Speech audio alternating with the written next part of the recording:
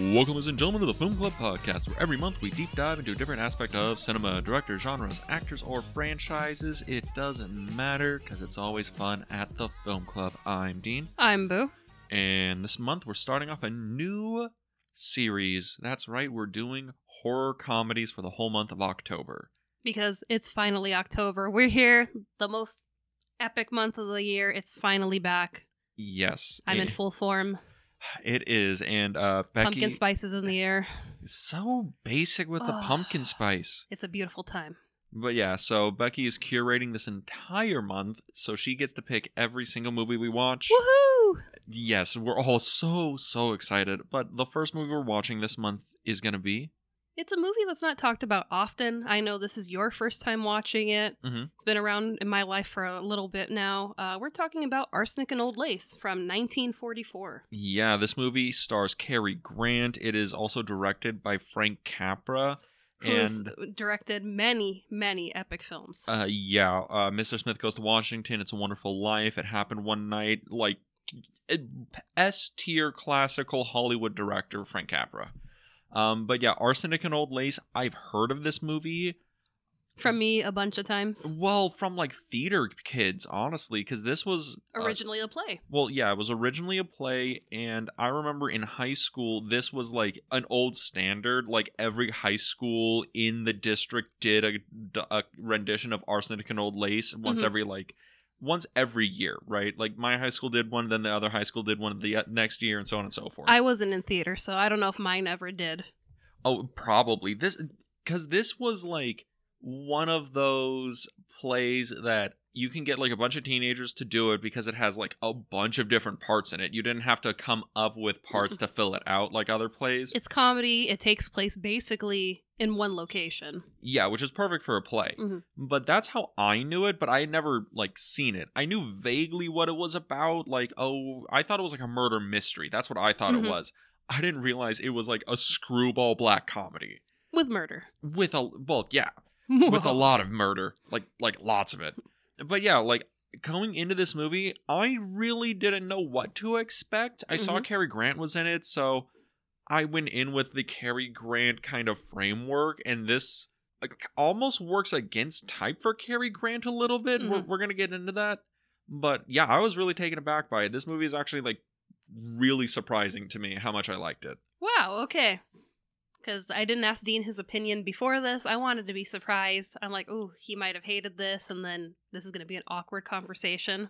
Oh, like all the movies I recommend to you, and you're like, God, you suck. False, Dean, false. I survived an entire month of David Lynch for you. And I ended up liking some of the movies. Yes, you did, which I'm so proud of you for. So Thank proud. you. You love good films. But yeah. Like this movie. Yeah, this is a pretty good movie. But what's your kind of background going into Arsenic and Old Lace? Is this another one of those watch it every year, old standard, don't remember the first time you saw it? Definitely watch it every year. I watched the Criterion version that you got me, so it was the 4K restored, so that was very nice. Thank you again for that. Hey, get your Criterions on sale. Hashtag not sponsored. But when is the next sale? November, I think? Or wait, we're in October. So yeah, next month. Next month. There we go. Okay, cool. I don't know what day it is. We really should be sponsored. Dean knows these sales like the back of his hand. But yeah, this is one that I watch every year. I watched this for the first time in high school. This was the same time that my mom was like showing me the Marx Brothers and other classic films. And I think this was my first Cary Grant movie. Oh, this was the one that launched your love affair of Cary Grant? Yes, this is the one that lit the flame. Okay, because it is like hilarious how much you're like, so Cary Grant is my masculine ideal. Because you love Cary Grant. The man is stunning. Hey, I do not get that. Because I like look at Cary Grant, I'm like, oh, he's like a charming looking man, but I don't get like heartthrob from Cary Grant. Well, I mean, our types are very different. You know, I'm into Cary Grant, James Dean, Marlon Brando, and you're into like Malcolm McDowell. Anthony Hopkins. I'm more into like women, but yeah, those two like definitely could get some. Hey, you're the one that said, Malcolm McDowell was a beautiful young man.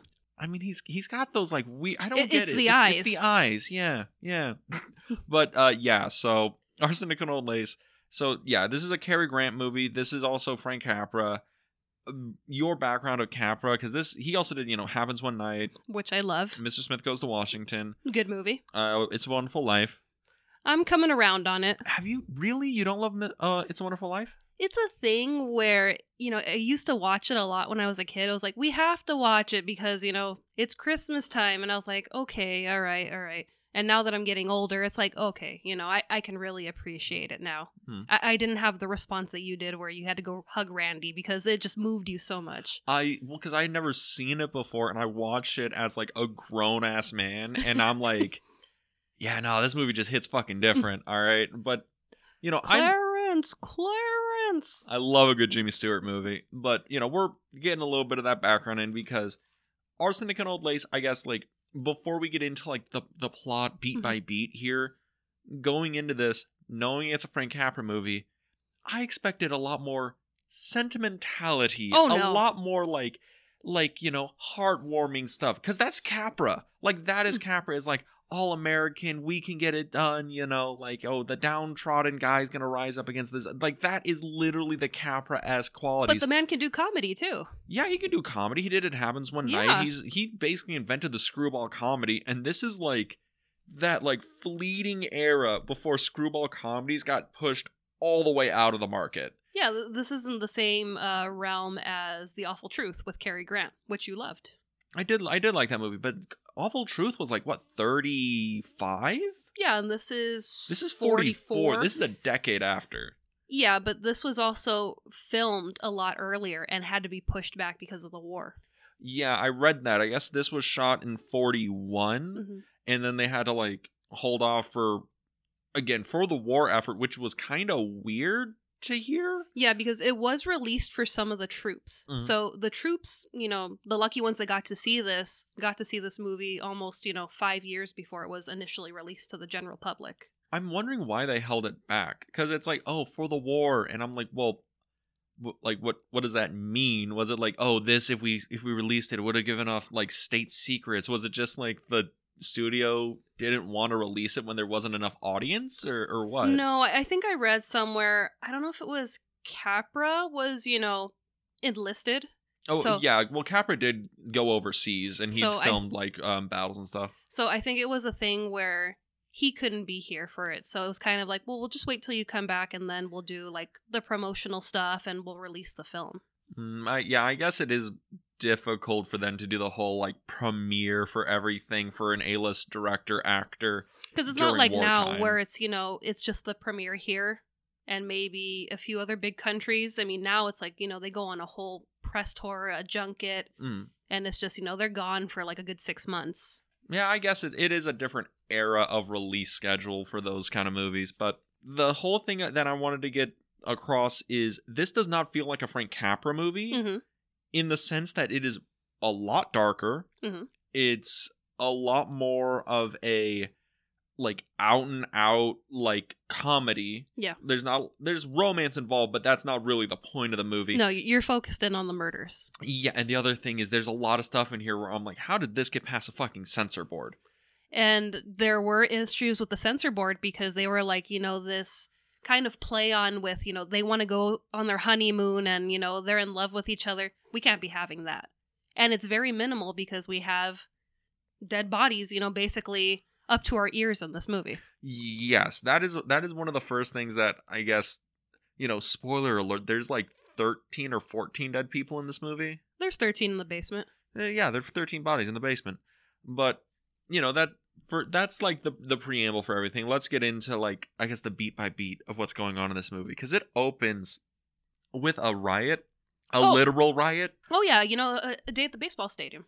Yeah, which it's the Yankees and the Dodgers are playing, which serves no purpose to the plot other than Brooklyn, on Halloween. Look at these fucking plebeians fighting over a baseball, because it never comes back up again. Except for the very end, where one of the aunts says, oh, everything used to be calm around here until the Dodgers won the pennant, and then all shit, hit the fan. I just like that Go Dodgers. I just like that whole scene is literally a setup for a throwaway line 90 minutes later in this movie. It'd be like that sometimes.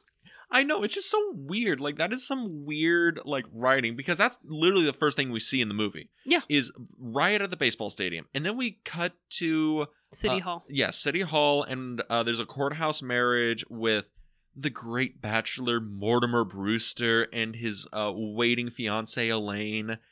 And he wants to keep it under wraps for some reason. Because he's a writer, and he's very much, anti-marriage. It's, I write these books about why men shouldn't, get tied down and have a family. He was the Andrew Tate of his day. Yes.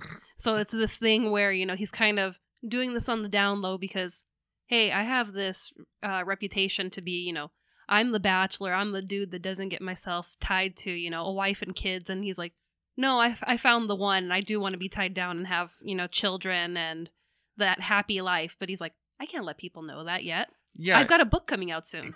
It's also the thing where it's like we get to meet, like, this is the first time we get to see Cary Grant and the Cary Grant pitch that he's throwing right now. And looking awesome in that suit and the hat and the sunglasses. We get it. You love Cary Grant. I do. But this is the first time we get to see him, and like I've seen a few good Cary Grant movies. Mm-hmm. I've seen probably like the famous ones, North by Northwest, Bringing Up Baby, Awful Truth. I've seen those. And usually his mode is elegant buffoon. Mm-hmm. Like he looks like somebody who could play like James Bond, but he's kind of a doofus, Mm-hmm. Good-natured, but like he can mug for the camera. In this, it's all mugging.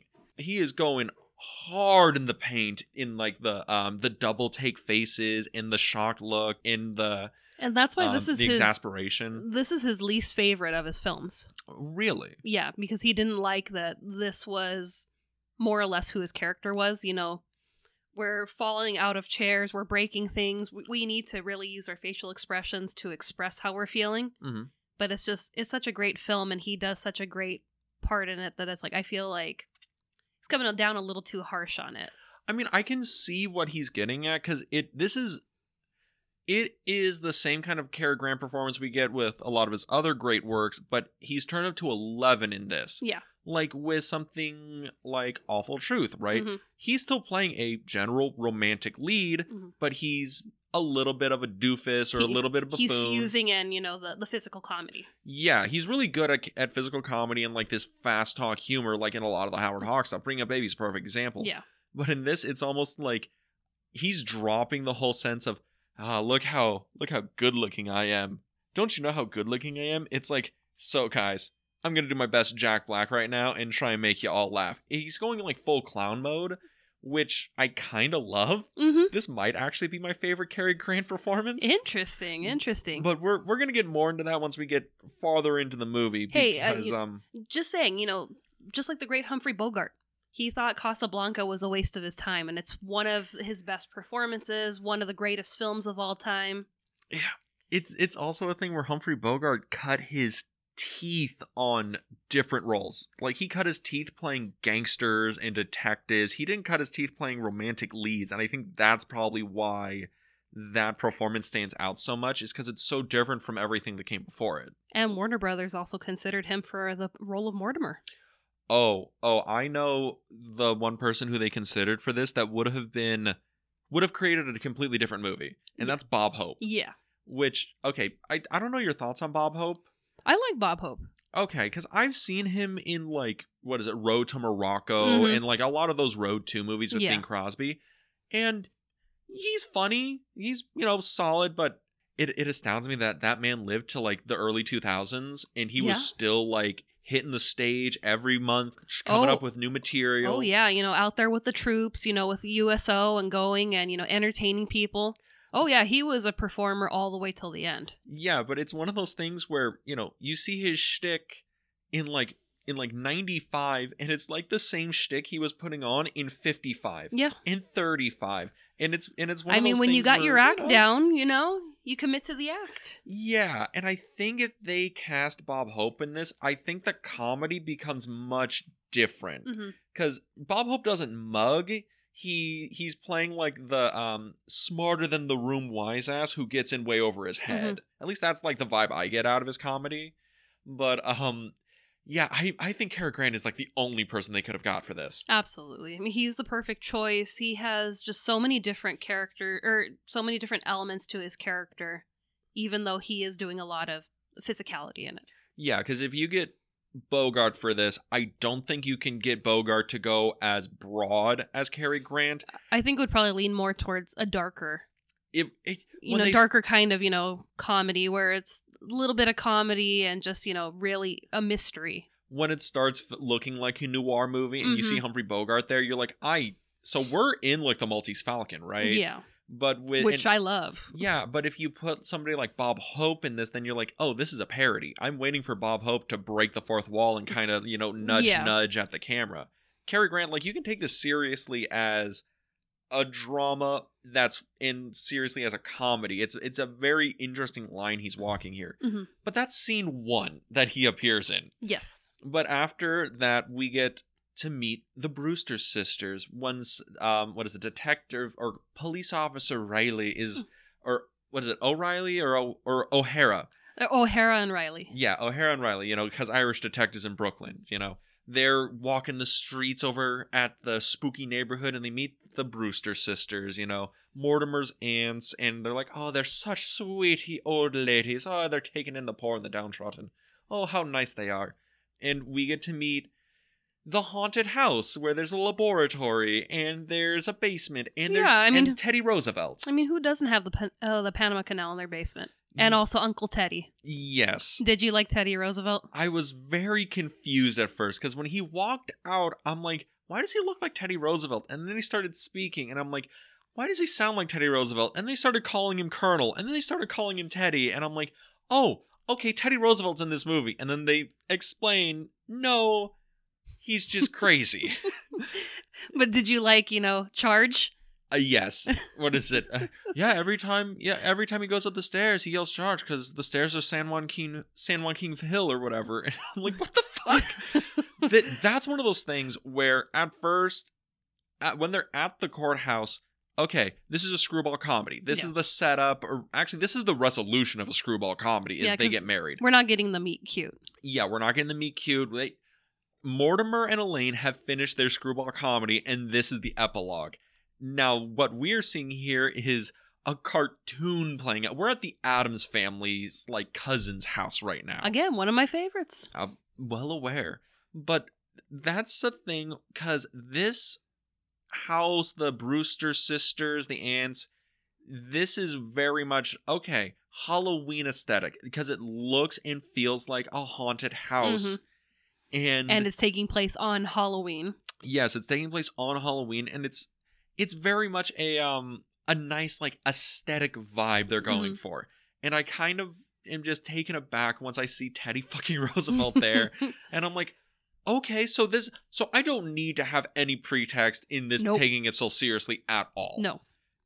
So, your thoughts on Mr. Roosevelt? Oh, I absolutely love Teddy. I remember when my mom bought the DVD, because it was one of those Turner Classic, you get the 4 different films. Yeah. And she's like, you can't watch this without me. And I'm like, why? She's like, you'll know when you see it.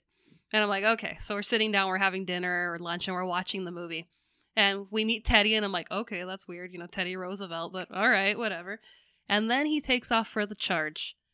I choked on whatever I was drinking because it just caught me off guard. But the fact that they kept with the shtick the entire film, every time he went up the stairs, he would forget.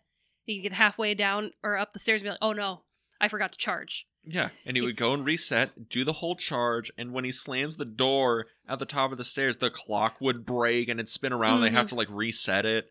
But they're so used to it, it's like, oh, okay, I know what time it is. Let me set the hands back. Okay, we're good.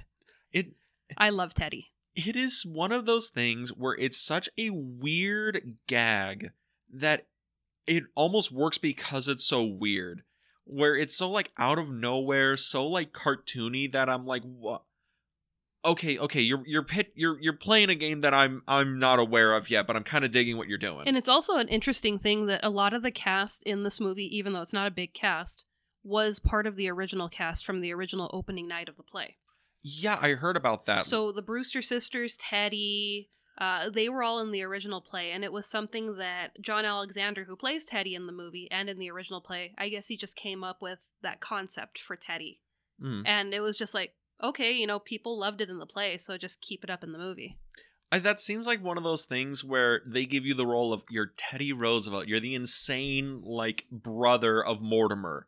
And that probably just gives him, as an actor, free reign to be as wild and weird and crazy as he wants. And he does a good Teddy. He does do a good Teddy. Like, honestly, when he came out, I'm like, oh, why is Teddy Roosevelt in this movie? Like, he's not like a dead ringer for Teddy Roosevelt, but he could definitely play him at your birthday party.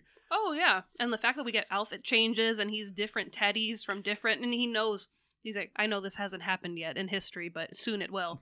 That's the other thing. Like, the methodology of his psychosis is so fascinating, and it plays into this weird comedy of it where you're like, oh, that's so sad. He thinks he's Teddy Roosevelt. And they're like, well, you know, when we tried to make him be George Washington, he didn't want to be anybody. He just stayed in his room all day. No, he hid under the bed for 4 days. Yes. And it's so, like, weird. I mean, did you like just vibing with it? I mean, did you like when Mortimer calls a Happy Dale Sanitarium and he's like, I need to, you know, put my brother in. He's really losing it. And he goes, oh, Teddy Roosevelt. Well, we've got like 4 of them. Would you consider being Napoleon? We're kind of running low on Napoleons right now. They're like, no, that's not possible. But yeah, so that's like the house we're gonna lay our stage at. Yes. And right around this time, this is when Mortimer, he returns home, you know, says hi to his aunties. Elaine's going across the street because they're neighbors to, like, gather her things because they're going to go off to Niagara Falls. Well, across the cemetery. Oh, yeah. There's a cemetery right outside the window because this is Halloween and it's spooky. And then you've got the Brooklyn Bridge behind them. They really have, you know, a great location that they're living in. Oh, my God. Like, that house, even though it's literally next to a cemetery, is probably like $1 billion just, like, being in the heart of Brooklyn. It's beautiful. With sights to the bridge. Oh, yeah. But, so Mortimer returns home. They're gonna, like, celebrate before he leaves to Niagara Falls for his honeymoon. But Mortimer finds something in the window seat.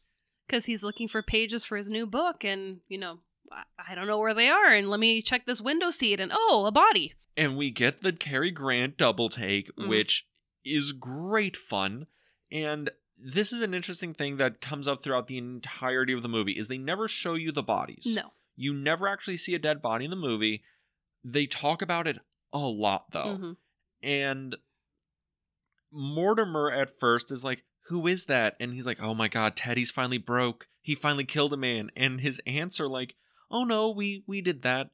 What? Like, did he attack you? Oh no, he was, you know, just lonely, so he did a service.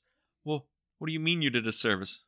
Well, it's more, you know, Abby. Well, no, I did it because Martha was out, so I had to take care of business before Martha could get home. And this is where we find out that his aunts are straight up serial killers, because this is body number 12. I mean, they consider it number 11. At least Abby does, because the first guy died of a heart attack. And the rest of them they poisoned with, Cadbury wine or something? It was elderberry wine, because the tea, you know, it gives off a smell in the tea. But they're like, oh, you know, yeah, we just mix it into the wine. It's, you know, a bit of arsenic, strychnine, and, oh God, what was the third one?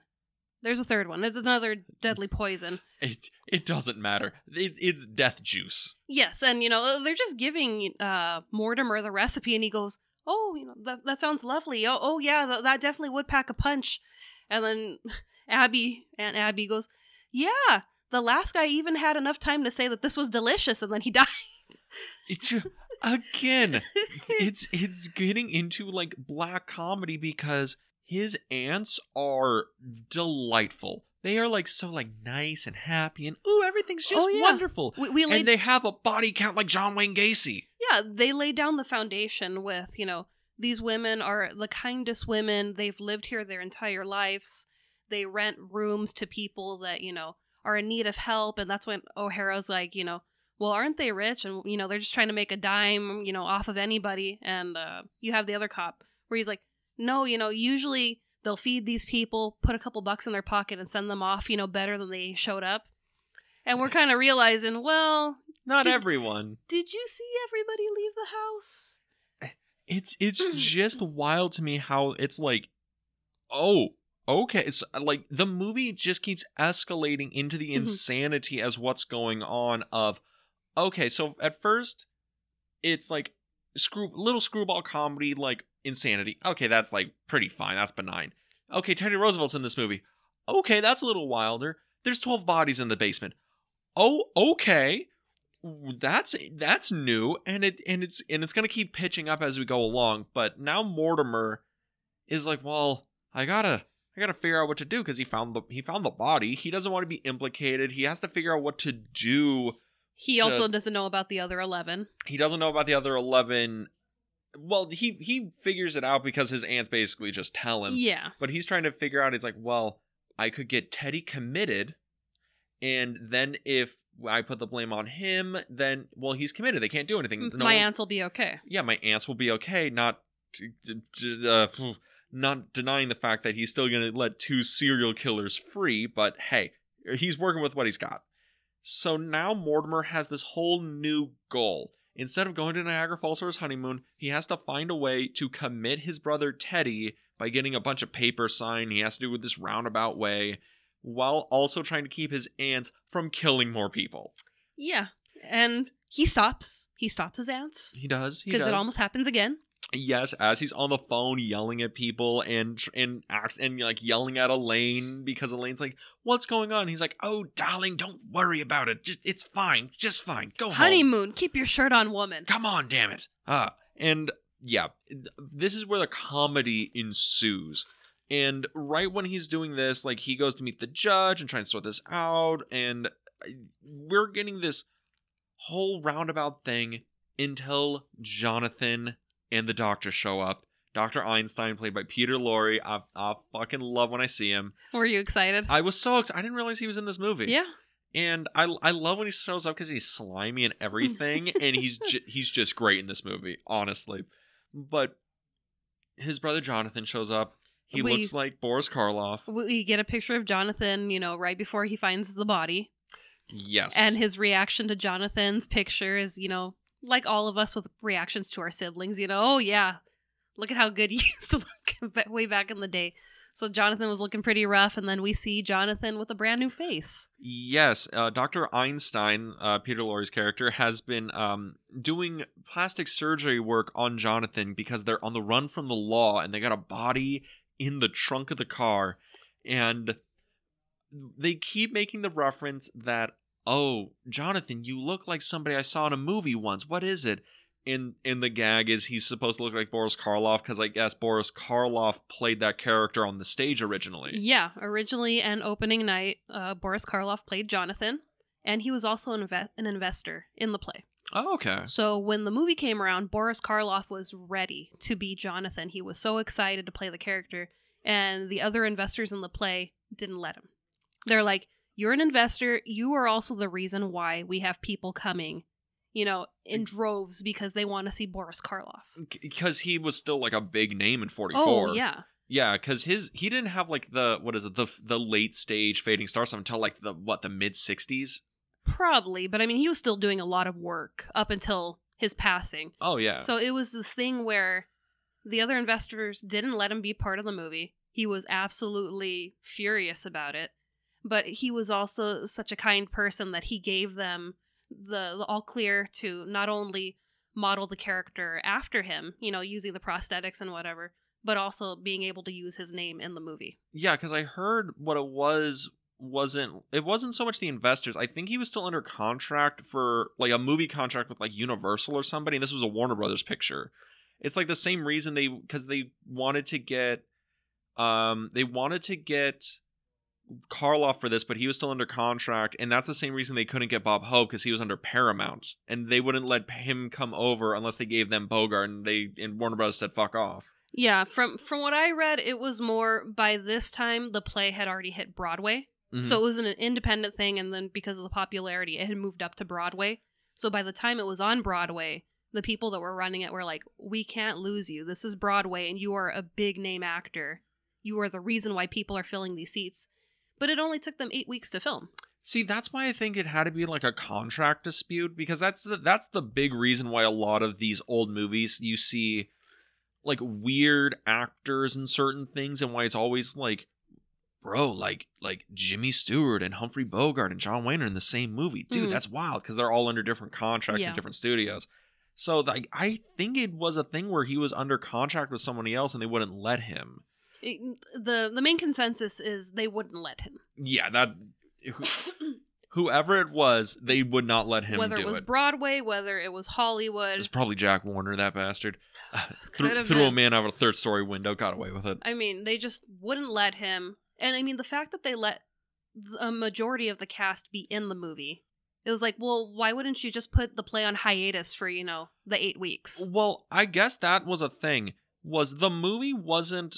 I think that... Oh, okay, actually, I think that's why it didn't get released in 41. Because I think it was a contract thing where they couldn't release the movie until the play finished its run. Because they didn't want the play and the movie conflicting business-wise. And the play just happened to run on incredibly longer than they thought it would, because it became this kind of like cult sensation for like the theater goers. So that might have been it, where it was like just kept on going for like so long. Like that might have been why. Yeah. So we could have had this with Boris Karloff in it, which would have been Kino in my eyes. Because you love Karloff and everything. Oh, absolutely. And to have Karloff and Cary Grant together in a movie. Perfection. But I really like the actor who's playing Jonathan in this. Oh yeah, he does a really good job. I couldn't... Granted, he's under so much prosthetics, I can't really tell if I know him from anything else. Yeah, I looked him up, and his name is Raymond Massey. Okay. So it's like, he kind of looks like him, but he looks like Karloff, so much because of the makeup and the stitching. Yeah, and also the fact he's like head and shoulders taller than everyone else in the movie. Oh yeah. Which, Karloff, was a tall guy. He wasn't like, whatever this guy is, like 6'5". Yeah, because I mean, Karloff, as Frankenstein, had to be in the platforms, which really, made him that much more taller.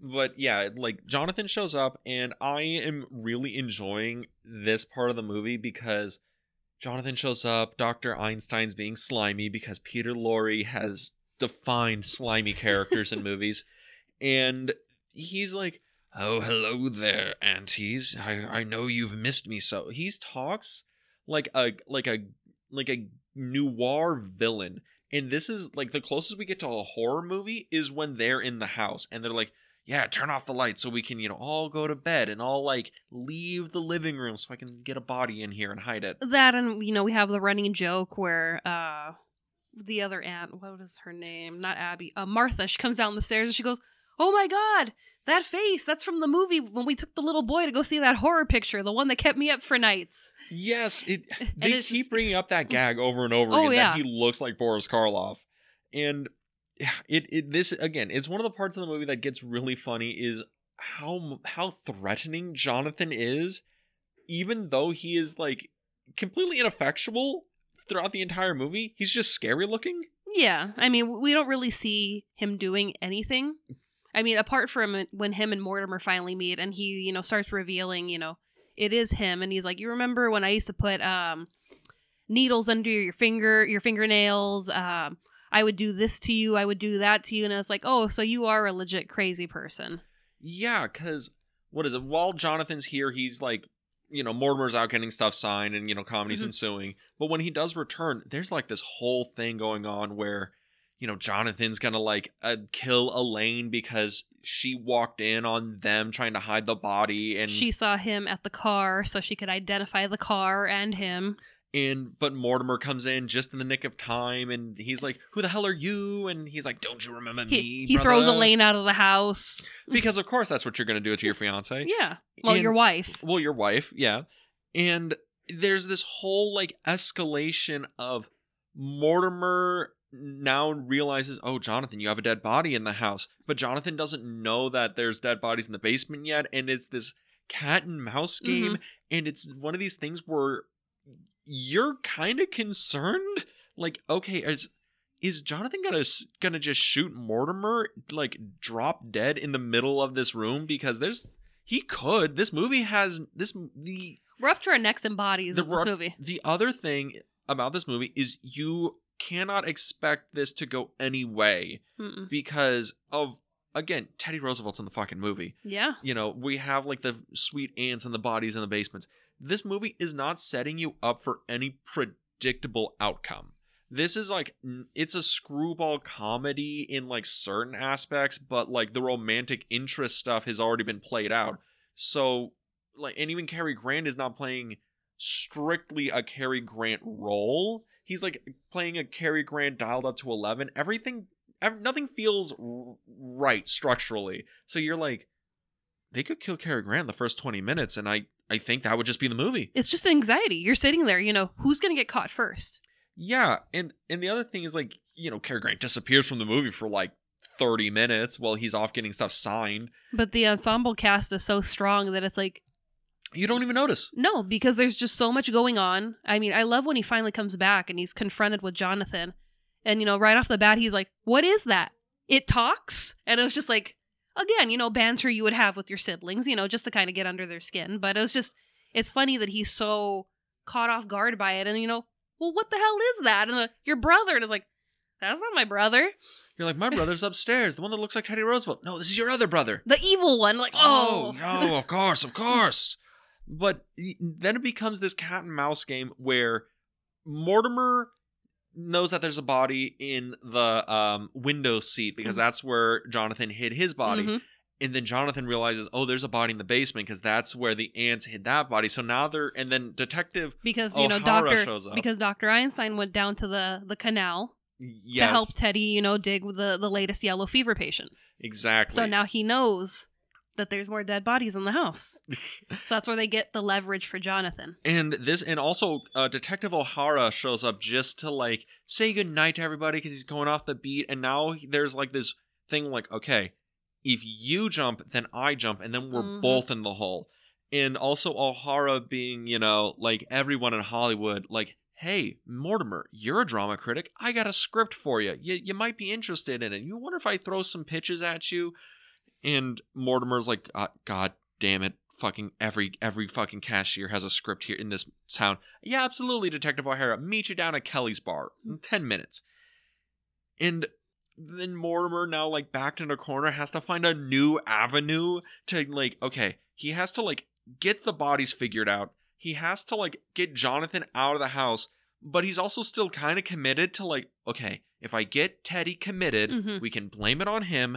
They can't like prosecute him because he'll be in an asylum. Yeah. So everyone can get off scot-free because Teddy has no idea what the fuck's going on. No. So he goes back to doing that, and then things just again escalate and escalate. Jonathan and the doctor are like now plotting to kill Mortimer so they can just take over the aunt's house because they're like, you've been killing how many people here and not getting caught?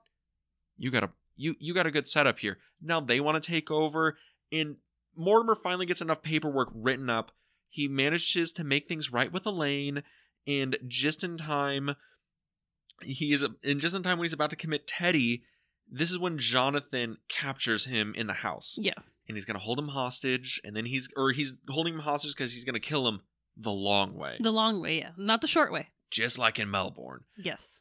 And and Mortimer's tied up, and you have Dr. Einstein that's pleading, you know, please, Jonathan, not the long way, please, because I think Dr. Einstein isn't as evil as Jonathan is. No. It definitely feels like Jonathan is the murderer and Einstein is the henchman, the unwilling henchman. That's why he has to be constantly drunk whenever he's helping. And I love how Peter Lorre is playing this character because, again, I've seen Peter Lorre in like a bunch of stuff. I've seen him in, you know, Maltese Falcon. We've seen him in Casablanca. Yeah. I've seen him in M. He is a great actor at playing these, you know, oh, I'm sorry, Rick. I don't really understand. He just exudes this slime ball feeling, but you have this instant sympathy because you're like, God dang, you rat bastard. Like, maybe you could get one out on this one. And I mean, I love when, you know, he's finally drunk enough and he's admitting, he's like, yeah, you know, before I fixed your face, I was at the theater and I was watching this movie starring Boris Karloff. And then, you know, I just rolled with it. Yes. Yes, it is so good. Like, honestly, he is a patented scene stealer. Mhm. Steals every scene he's in, and he's so good in this ensemble. But just before Jonathan is going to kill Mortimer, this is when O'Hara shows back up. Being like, why'd you stand me up, Mortimer? Huh? I thought you wanted to hear my play idea. Not really, mentioning the fact that Mortimer is literally bound and gagged in the middle of the living room. Because, he's got to get his pitch out before, he unties him. And then Jonathan tries to, kill the O'Hara, but then more cops show up and a huge brawl ensues. Because, Jonathan finally, we finally break the last straw. When O'Hara's like, who are you trying to be, Boris Karloff? And then he was like, no, I've had it enough tonight. He's been called out 120 times. Jonathan tries to kill O'Hara. There's this. I loved the knockdown drag out brawl because Mortimer manages to get free and he's like, he's so exhausted. He's like, I'm gonna jump in and help. No, I'm not gonna do that. Yeah, he just sits on the stairs because we don't really see the brawl. We see the shadows on the wall, and we see Mortimer just sitting on the stairs. He's talking to himself. He's lighting up a cigarette, and he's just like, I just can't do it. I can't do it. And someone will get thrown against the banister, and he's like, no, not right now. I need a break. And then he's like, you know what? I do need to make a phone call. And then you have Jonathan, ready to throw the phone at the police. And he's like, can you lift it a little bit higher so I could, dial the number? It's a thing where Mortimer is so exhausted by everything that's been going on. He's just like, I'm done. This is the curse of the Brewsters. Mm-hmm. We're all insane. We're crazy. We're all crazy. We're all these evil monsters. Crazy doesn't run through his family. It gallops. It does. And the brawl finally settles, the dust settles. And the paperwork's all written up to send Teddy off and be committed, and they have, the men in white coats to come to take him away. And then Mortimer gets another idea. Well, we could send my aunts away too. Well, before we, jump to that, they realize that Teddy signed his papers Teddy Roosevelt, not Teddy Brewster. Yes, your favorite gag in the movie. So they have to, go through that, trying to get him to realize, hey, you need to sign your actual last name, but you're really signing this because it's an anagram, because, there's spies now. And Jonathan is a spy, so you gotta, sign this documentation. And that's when there's 13 bodies in the basement. And yeah. And you've got the chief of police that's there now because Teddy, again, blew his bugle. And that was the reason why, the steps were being made to get him in the asylum, because he kept constantly blowing the bugle, scaring the neighbors, and the neighbors were just like, you know what? We've had too much of this. You've got the cops as friends, but at this rate, we need Teddy out of here. And that's the thing. That's the opportunity for Mortimer to be like, all right, if I can get everyone committed, even if they find the bodies, no one's going to prison, mm-hmm. but they're just going to be locked up in the asylum forever, where they probably rightfully belong. Yeah. And his aunts are like, well, we don't want Teddy to go. We'll just go with him. And Mortimer's like, absolutely, you should do that. As he's trying to convince the chief of police, there's not 13 bodies down there. They're just crazy. Mm-hmm. All right? They're whack jobs. And the chief of police is like, oh, okay, I see what you're throwing down there, laddie. Yeah, well, they're definitely whack jobs. Well, the chief of police didn't have an Irish accent, but... He does in my head, damn it. But, now we've got our supporting cast. We've got Jonathan. We have Elaine that are like, there's bodies. I've seen them. You want to go see them, and you have, more deputies that are ready to go down there. But Mortimer's like, I got to pull, people away from that basement.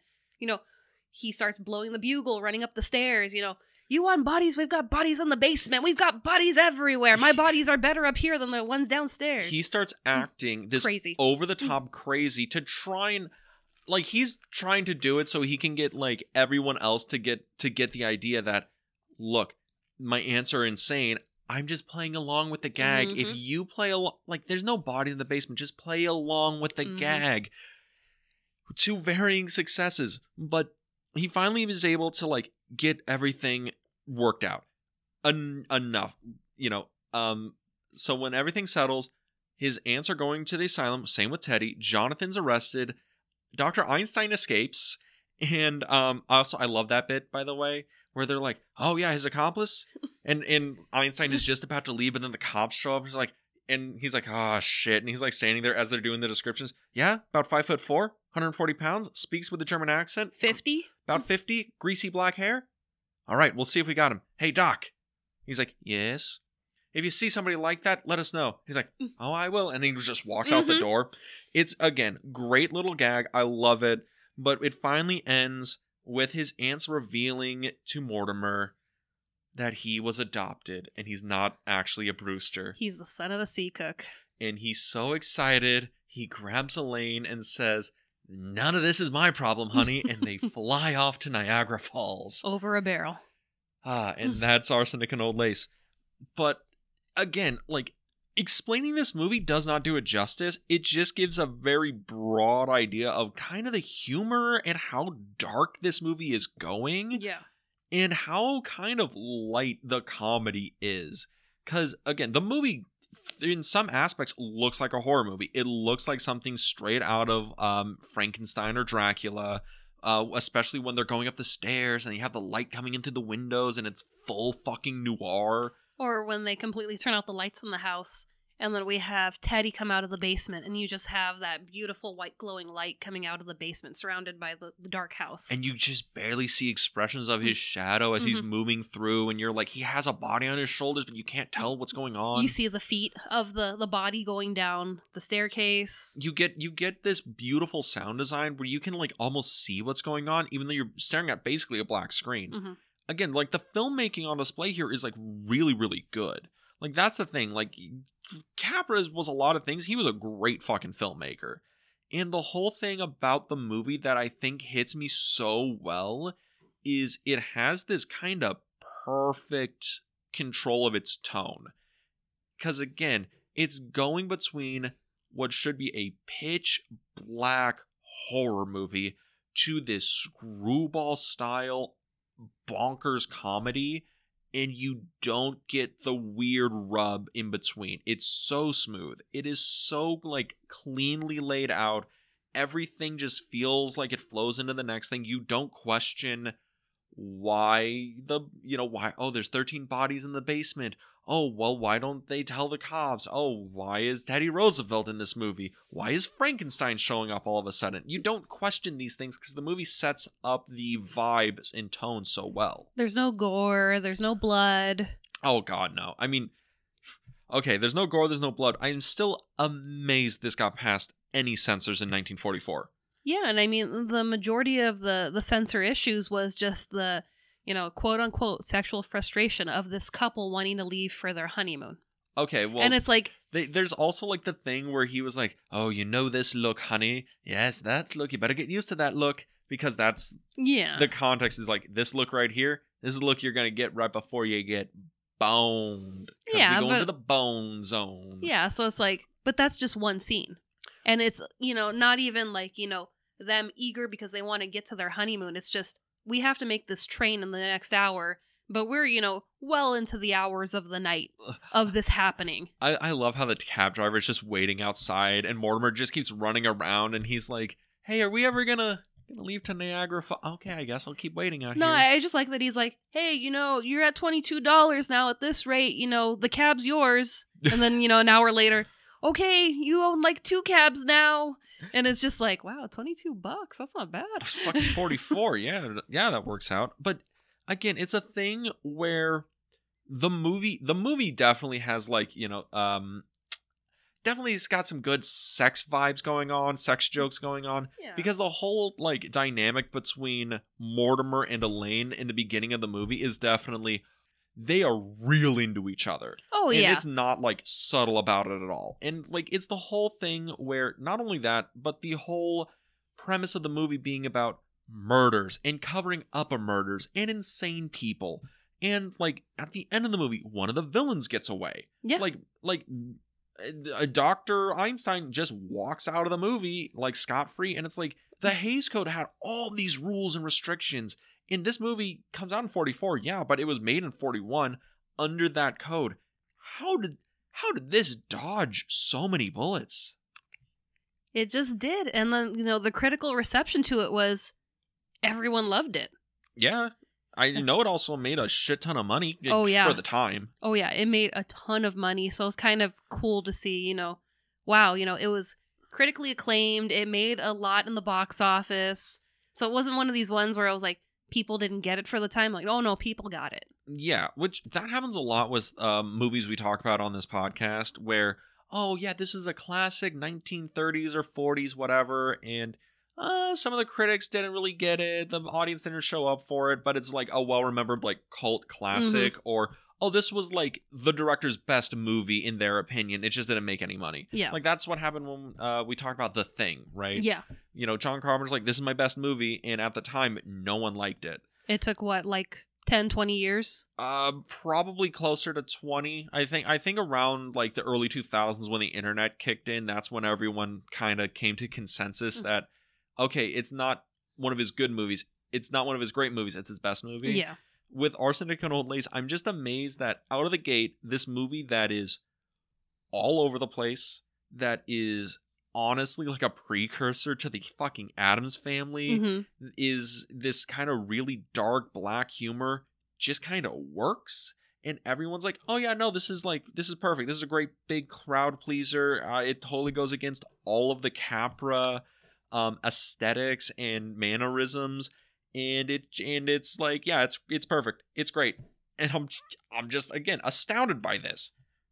Yeah, you know, it's one of those movies, I can't think of the phrase where, you know, it's a really great movie, but not a lot of people know about it. I think you know what I'm talking about. A great movie that, I mean, there's cult classic, but this movie is like well critically acclaimed and made a lot of money. So yeah, that's probably not a cult classic, but I know what you mean. Like, yeah, you know, these movies where it's like they should be, you know, be loved by so many, but it's just not too many people know about it. People know about the stage play, which was new information to me, that was something in your high school and high schools that they do still act this out.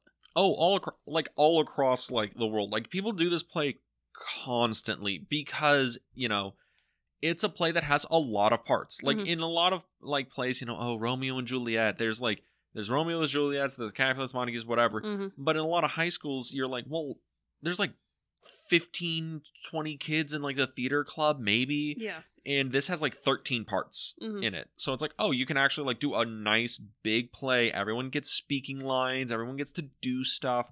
Oh, yeah, it's really good for that. It's also a thing where it's a little like raunchier without being like gross about it. So you can actually like, oh, I'm a 16-year-old and I get to be like doing spooky stuff and also like throwing in the old like wink wink nudge nudge kind of gags.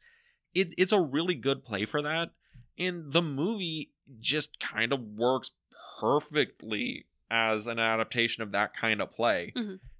It's one of those things. I'm just like, again, I'm just astounded by like how much I like this movie. And honestly, this is probably way more popular than we're giving it credit for. This is probably, if you were listing off like the 5 best Capra movies, this is probably in there somewhere. Oh yeah, but you know, now that we're probably 10 best Capra movies. We made a lot of good fucking movies. Yeah, but now that we're in October and, you know, this is the time where people are really, you know, ramping up. We're going to watch the spooky movies all month long. You know, this isn't one that I hear a lot of people talking about. Yeah. I mean, like on Facebook, I'm like, you know, in groups for like, you know, pre-coded silent film eras, you know, movies from the 50s, the 40s. And, you know, there, you know, every now and then I'll see something, you know, featured about Arsenic and Old Lace. But it's like, other places, no. I don't really see people talking about it. Well, this goes into a thing that I think is interesting. There's not a lot of Halloween movies. There's a lot of horror movies. Yeah. But most people, when they're watching movies around Halloween, you're watching like Scream, Friday the 13th, John Carpenter's Halloween, you know, Friday the 13th, Nightmare on Elm Street. You're watching like slasher movies, or you're watching like The Exorcist, or Amityville Horror, or The Omen. You're watching horror movies. Yeah. This is a movie, like a Halloween movie. That's a comedy first and foremost. That's just kind of macabre, and that's like in a really weird kind of genre, because that also exists with something like Hocus Pocus, which is it takes place on Halloween. It takes place on Halloween, but it is like a family friendly kind of like comedy with a macabre comedy. That's more like Hocus Pocus is. This, it takes up the same kind of place as something like The Munsters or like Addams Family would take up. And I think that's more the thing, because I think most people during the spooky season, they're watching like horror movies. this is in a different genre than like those kind of Halloween movies, which, you know, I think is fascinating. Oh, yeah. But I absolutely love this movie. If you guys are able to find a DVD copy, if it's just randomly out on a streaming service, I highly recommend you give it a watch because it's a good time. I wasn't sure how you were going to feel about it, but I'm happy to hear that you enjoyed it. You didn't take it too seriously. You just kind of went with the flow of, well, what's going to happen next? Well, like, I usually take movies like this. Look, I only give movies like that kind of downtick where I'm like, I can't take this seriously when it doesn't set up its identity well for me. Like, this sets up exactly what it is from like moment one. We are an absurdist, macabre comedy. This is what we're doing. And I totally just vibed with it. It really worked. I mean, I gave this a 5 stars on Letterboxd, so 5 out of 5. Oh yeah, wow. this movie just kind of worked for me. I think it's my favorite Cary Grant performance. I like it more than him in Bringing Up Baby, which everyone has anointed as, oh, this is the star-making performance. I fucking can't stand Bringing Up Baby. I'm sorry. Like, the first 15 minutes of Bringing Up Baby is a slog. The rest of the movie gets progressively better after the first 15 minutes, but the first 15 is rough. Him in The Awful Truth is really good, but that's the duo between him and Irene Dunn that really kills that movie for me. And even then, I'm like, I kind of like Irene Dunn better in this than Cary Grant. And then, like, North by Northwest is like, oh, it's him doing the James Bond shtick. And I'm like, yeah, but he's also, like, almost 60 in this. So it's kind of, again, like, I'm not really getting the vibes here. This, though, like, is pitch perfect for me for, like, a Cary Grant performance. I think this is another one of those, all right, put this up in the echelon of Peter Lorre performances I think are wonderful. It's super funny. It's super spooky. It definitely works as a perfect Halloween film. If you got people who are into the Halloween season and they don't want to watch, you know, Friday the 13th Part 37, Bloodbath, and Elm Street, this is probably a much better watch for those people. But yeah, would highly recommend. Give it a watch. Great movie. But what are we watching next week? Well, before I announce what we're watching next week, I do have a boo fact. You have one boo fact. I have one boo fact.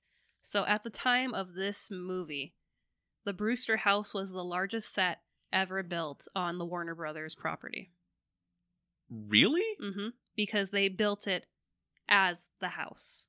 Oh, okay. Oh, that makes sense. So it's a whole, I assume it's a whole exterior, interior, right? It was a completed house, room by room, every detail, and even down to the things that we didn't get to see, the study, the aunt's bedrooms, the cellar. Those were all completed. Oh, that sounds like such a waste of money. And it was used, I think, in another movie not too long after this one released. Mm-hmm.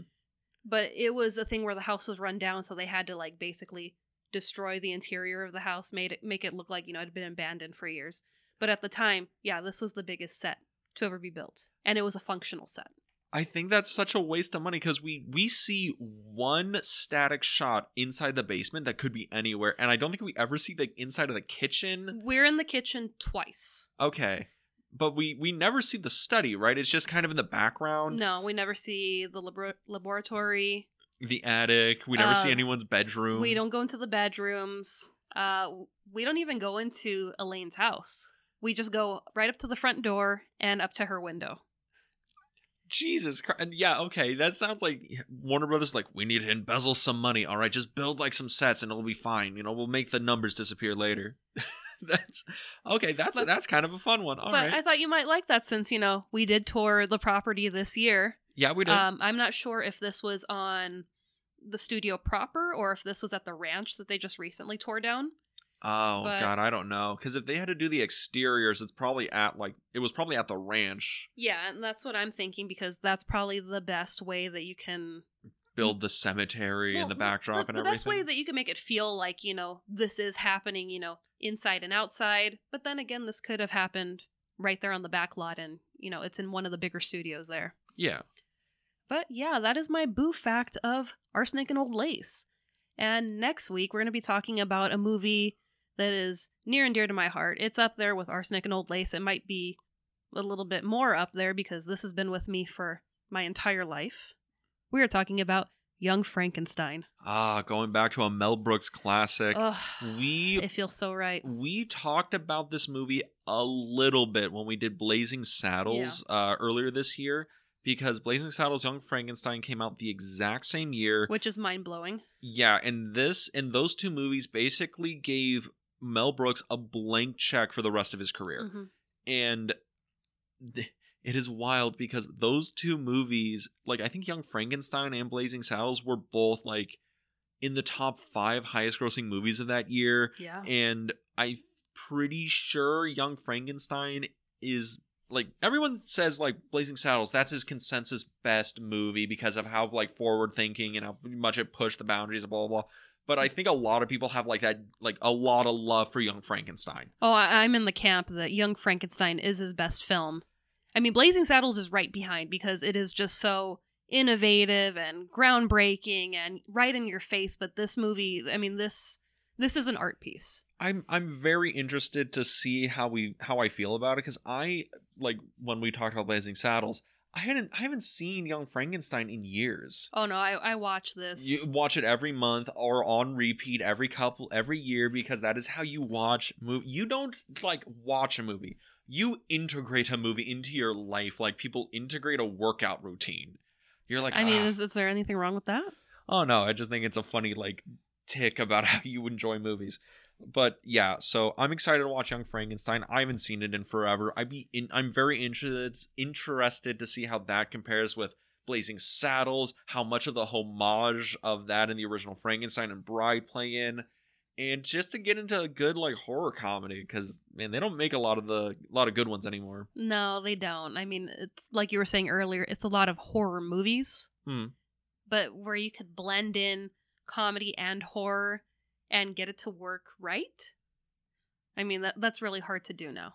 Yes. Except for Hocus Pocus, because that's a masterpiece too. That movie came out in like 99 or 91. No, it came out in 93, so it's celebrating its 30th anniversary this month. Yeah, so you can't really say, oh yeah, this new movie, Hocus Pocus, really integrating. Well, yeah. I mean, compared to, the movie we're talking about today that was from 44, and then Young Frankenstein that came out in the 70s, yeah, it's fairly, newer. Hocus Pocus is old enough to drink and be concerned about his mortgage. Yeah.